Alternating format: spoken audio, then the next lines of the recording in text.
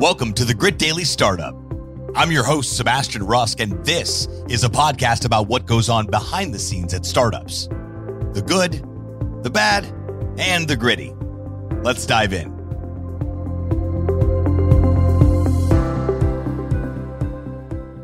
Mo, welcome to the show. Hey, Thank you, Sebastian. Good to be with you. That rhymes, and I didn't even mean for it to rhyme. I love when it works out like that. A lot of things rhyme with Mo. Absolutely. Well, it's good to sit down with you and learn what you guys got going on over at Forum. But before we do all that, let's help our listeners better understand a little bit about you and your backstory and what really brought you to present day. Yeah. So I ran the Entrepreneurs Organization right out of college. I got a job 1990, associate director for a year, and then I became executive director. Wow. And yeah, a great organization. Back then, you had to be under 30, have $1 million business, and be the founder or owner, basically, of that business. And over the years, they've changed the criteria. They don't have a maximum age anymore. In fact, when I ran it, it was called YEO, Young Entrepreneurs Organization. And now they're OEO. No, I'm just kidding. So just Entrepreneurs Organization. We'll keep the O out of it. Great organization. I've done some more. I've done several things with them in the past and work with their events and stuff. So great. So loved it. Great. It was like my MBA, out of college, 7 years there. We grew from a couple of hundred members to a couple of thousand members. But what really, really, really meant a lot to me is these peer groups called forums. That was really the backbone of the organization, in terms of the members saying, hey, this is the number one member benefit. And these groups are basically groups of roughly 8 people that meet every month in a confidential, structured environment to help each other, to grow, to learn, to deal with life's, challenges. And I fell in love with that process. And in 97, I quit my job and made it my business. And that's how we started Forum Resources Network. Wow. That's crazy that you say that, because every time I think about, I'm not a member of EO, but I was very much weaved into the fabric of it by helping out with some of their events in the past. And through conversation, that was one of the things that really stuck out were the forums, individuals that I would meet to say, hey, listen, life showed up. Yeah. And my forum was there to help me sort it out. Had nothing to do with business. The other thing that stuck out was that there was no pitching allowed within the organization. So to become a member, those things happen naturally. So there's definitely power in that. Clearly, you've been able to prove that to be true over the past couple of decades here. So let's talk about what you're doing now with Forum Resources Network. It says that you've created peer groups for over 20,000 CEOs in 33 countries, and you're now providing peer groups for many companies, including Google. I'm excited to learn about what this is all about. Yeah. So it's interesting, actually, so just before the pandemic, that little company by the name of Google knocked on our door. And, we had done plenty of peer groups for CEOs, as you could imagine, as you just cited. But, and also in some companies as well. But Google, obviously being a big company, was really quite amazing. And what they wanted is they wanted peer groups for their underrepresented minorities in their global affairs division. And basically what I've learned over time, it's now year 3 that we're working with them, is that the underrepresented minorities at Google really were looking for connection. Google wanted to make sure they retained them. They wanted to make sure they helped them with progression within the Google organization. And the timing could not have been better. So just before the pandemic, I probably had done nothing that's on Zoom. It was all in person. And so we had a global pandemic. We had the George Floyd and the Black Lives Matter movement. And the timing could not have been better. I personally was worried, when we said we're going to start this pilot program 3 years ago, as to whether it could work as effectively using, some kind of a virtual media. In the case of Google, we use Google Meet, of course. With other clients, we use Zoom. But nonetheless, I was worried as to how effective that would be in terms of the human connection.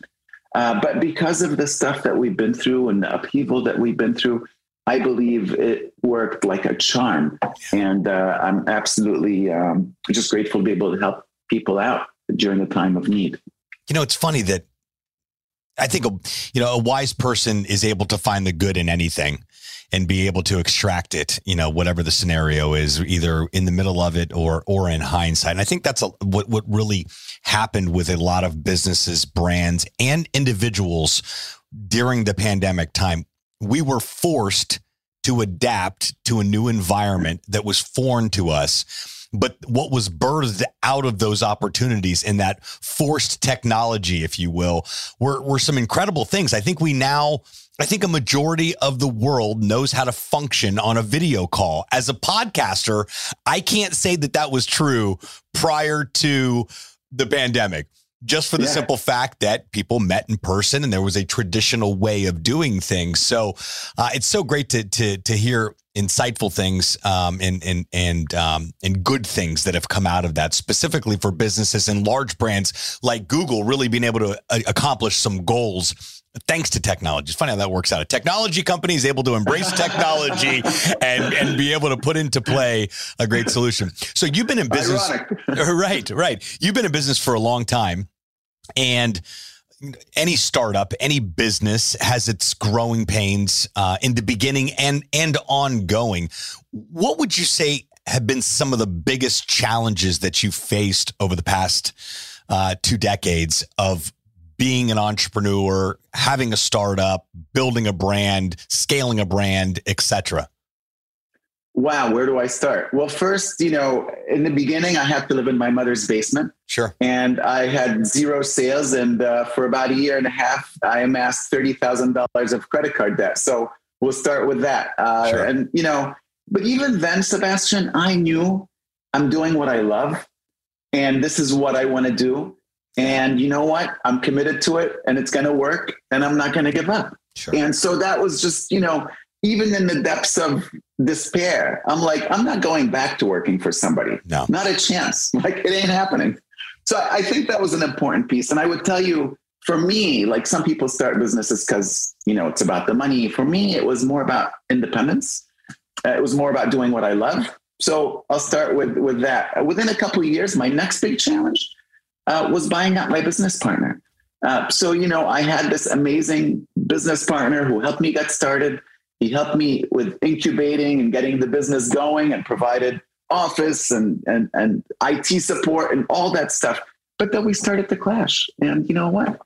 Buying him out was probably the scariest thing that I had to go through as an early entrepreneur. And so that was the next one.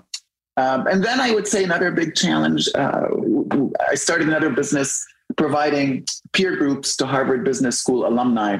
That was our first client anyway, but obviously other schools as well. And again, I had a business partner that I just couldn't work with. And, they're great guys, and I'm grateful for both of them. And absolutely positively, it affected everything in terms of where I am today. But I will tell you that I've also learned a lot. I don't know if you're familiar with EOS and Traction and Gino Wickman's work, but I'm a visionary. And to have a business that's going to thrive, you need a visionary and an implementer.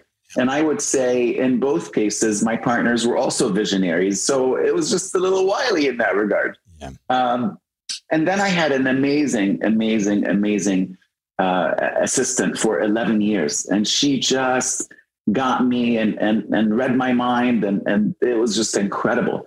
And then I lost her just before the pandemic as well. And I'm still on the search. So anybody out there who could run a business, who's really got the integrator role down, who's not a visionary, crazy person, but like nailed down, buttoned up. Yeah. I could use some help. Hey, you know what? The crazy part is you could very well find that individual because of this podcast episode, not because it's the Grit Daily Startup Podcast. And in my opinion, one of the best podcasts out there, but because again, technology provides us the opportunity through everyday conversation, like we're doing right now, for those people to reveal themselves. So yes, if you're listening to this and you're like, hold on a second, I align with this conversation. I want to have a conversation.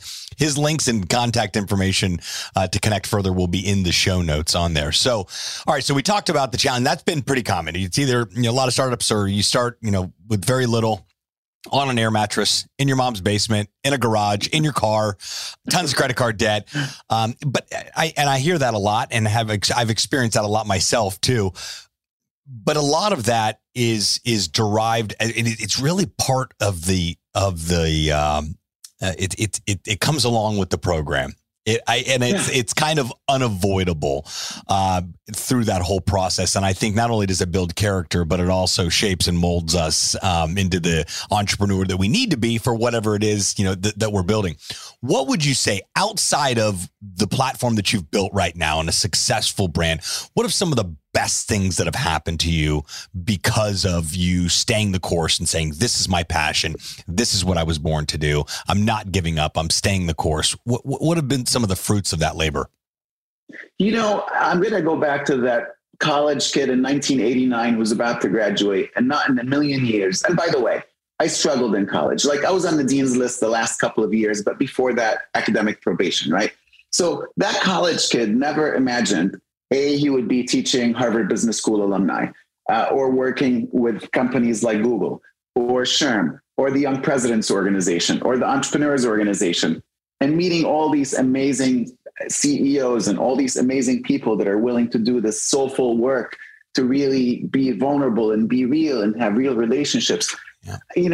I just could not have imagined this is where my life would be. And I feel blessed. I feel grateful. And, they always say, do what you love and you won't work a day in your life. And I couldn't think of a statement that is more true. It really has been the case for me. I've just done what I've loved my whole life. And I think it's a blessing.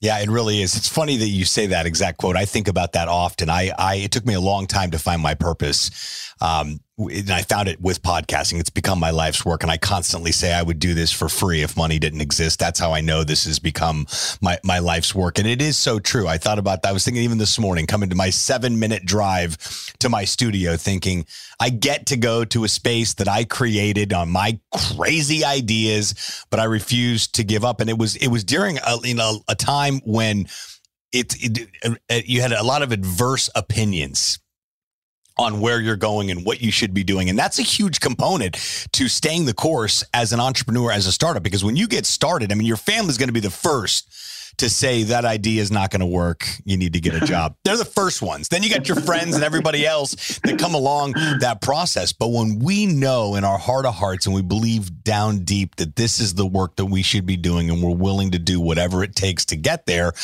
which includes sleeping in basements, But it's what's funny about. Yeah, go ahead. No, I was going to say it's a euphoric feeling, to say the least. It is. I'll tell you though, I remember when I started, no one said you can't do it. And that kind of pissed me off because, I wanted that. Can I get some resistance? Right. Yes. Well, I just used it as fuel. I used to get offended because I was offended. I went through an offended phase in life, and I'd get offended by feedback like that. I gladly welcome it, and it absolutely fuels this this fire now. And I think that's a great hack to be an entrepreneur and surviving the startup world. So at the time we're recording this, it's the beginning of 2022. What's in store for Forum Resources Network this year and moving forward? Yeah, great question. So right now we're working on a new book, and it's about a culture of belonging. So one of the things that's really become evident to me, having gone down this path of working with underrepresented minorities and being really steeped in the HR world, has been moderating SHRM's Insights forums, I'm seeing that there's a big issue with belonging, and it's causing people to resign. And so this book is going to be a culture of belonging and an antidote for the Great Resignation is the subtitle. And so very excited about this book. I think it really will hit the mark with a lot of people and a lot of companies to really create those relationships that make it so people come to work and they look forward to being at work, not just because of a job or getting paid, but because they actually feel like they belong, because they feel they have friends at work, because they feel like they have a connection at work, because they have transparent and open and honest conversations, because they learn how to give and receive feedback in a constructive way. so that they can improve, much like, we were touching on a minute ago. Absolutely. So that is really probably one of the most exciting things on the horizon, and just can't wait for it to come out. Well, I'm excited for you. That's exactly what as brands and businesses shift to figuring out how to make sure that diversity and inclusion is a priority within their brand. This is an amazing component to help people either understand it or adapt just that much quicker. So I'm excited for you, and I look forward to grabbing a copy myself when it drops. When does it drop? Is it this year? Thank you. This year. That June is the deadline, and hopefully sooner than that. Tick tock, tick tock, tick tock. Exactly. Mo, I got to tell you, I really enjoyed our conversation and getting to know you a little bit better and what you guys got going on at Forum and the book. And sounds like an exciting 2022 is upon us here. And wishing you guys the best. We'll have to have you back on the show when the book drops, and wishing you all the success with that. Great to be with you, Sebastian. Lots of fun. I look forward to that conversation with you then. Appreciate it. Likewise, Mo. Thanks again. Cheers. Until next time, friends.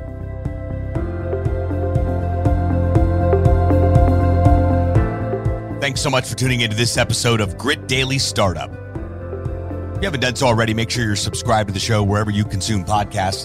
This way you'll get updates as new episodes become available. This podcast is brought to you by gritdaily.com, the premier startup news hub. More information at gritdaily.com. Once again, I'm your host, Sebastian Rusk. Until next time, friends.